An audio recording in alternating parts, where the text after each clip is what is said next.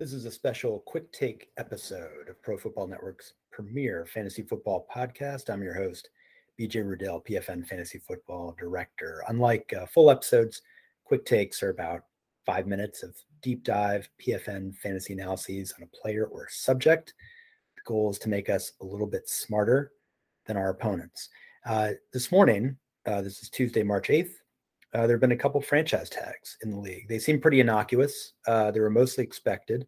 The Dolphins franchise tag tight end Mike Gesicki, and the Cowboys franchise tagged Dalton Schultz.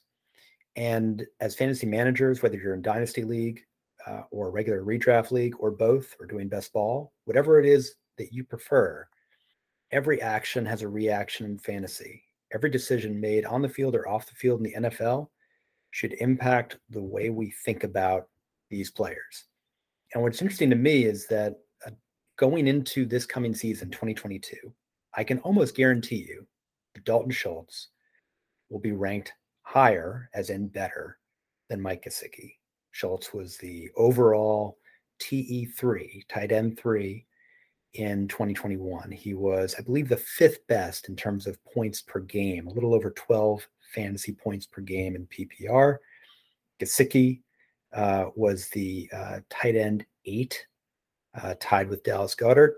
But on points per game, he was well out of the TE1 range. He was more TE2. Both these guys played 17 games. Both these guys seemingly are dependable, high target guys that both had over 100 targets for their respective teams. And again, we look at what happened and we say Dalton Schultz will be ranked better than Mike Gesicki, almost certainly.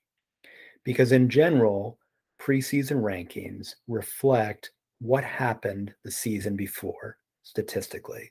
We see it again and again. I've poked fun at it on my old blog where someone would finish as the 27th best receiver and their ranking the next season would be the 28th best receiver. It's a safe way of doing rankings, but it doesn't make it accurate. So I just want to dive in a little bit into the numbers and just show how close these two are together, even though people will be drafting Schultz probably several rounds before they draft Gesicki. There is some logic that would suggest that is not a high probability move. It's not to say that Schultz won't be better than Gesicki this year. He very well could be, but I would put the odds at maybe 55-45. And when you're talking about drafting someone several rounds ahead of somebody else, 55-45 are not good odds. I want 80% odds, roughly, to make that kind of leap for one player over another, especially at the same position. Again, both these guys had over 100 targets. Gesicki actually averaged about 0.4 targets more per game. Let's call him equal on that. Schultz had a better catch rate. It was 75% versus Gesicki's 66%. Schultz had a few more receptions per game. But there's some parity between those two in that realm, and in yardage, where they were less than 30 yards apart. Gesicki at 780, Schultz at 808. The biggest difference, the most notable difference between these two was touchdowns. And as we know, if we've been following football and fantasy football, as long as I know some of you have, or many of you have, we know that touchdowns are not easily predictable.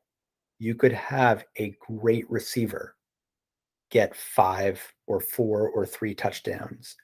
Often through no fault of the receiver, it is more situational. And at times you'll see a tight end get 8 touchdowns, but only, let's say, 500 yards. And you might see another tight end, like Kyle Pitts last year, break 1,000 yards, but get only 1 score. That doesn't make Kyle Pitts less valuable because he only got 1 score. We look to the targets.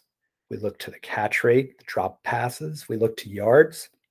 We look to the chemistry with the quarterback. We look at what other receivers were on the field and what kind of impact a change in receivers will have on that tight end, for example.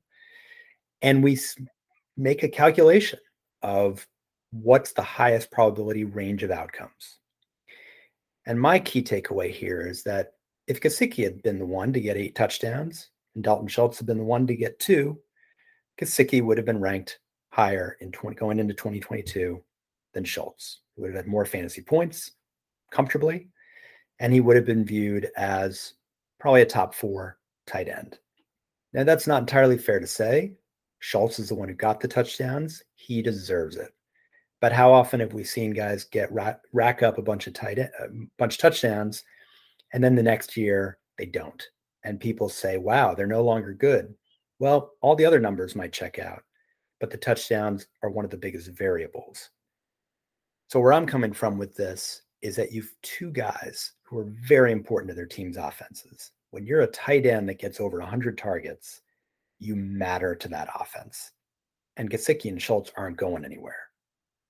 My key takeaway is that Gesicki is deeply undervalued as a per game TE2 going into 2022. I'll be drafting him as a per game TE1 on the assumption his touchdowns are going to go up.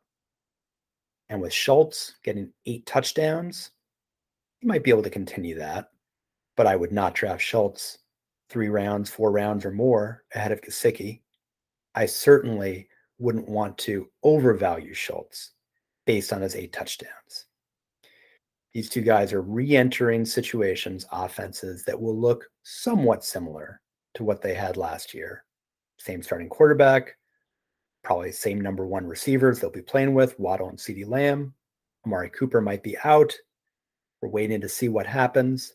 But the key is to not overestimate what Schultz can do in this offense. I think what we saw in 2021 is probably his top line. And don't underestimate what Gesicki can do in 2022. I think what we saw in 2021 is his baseline. Again, this is BJ Riddell, Fantasy Football Director, Pro Football Network. You can find us at profootballnetwork.com. We look forward to seeing you tomorrow.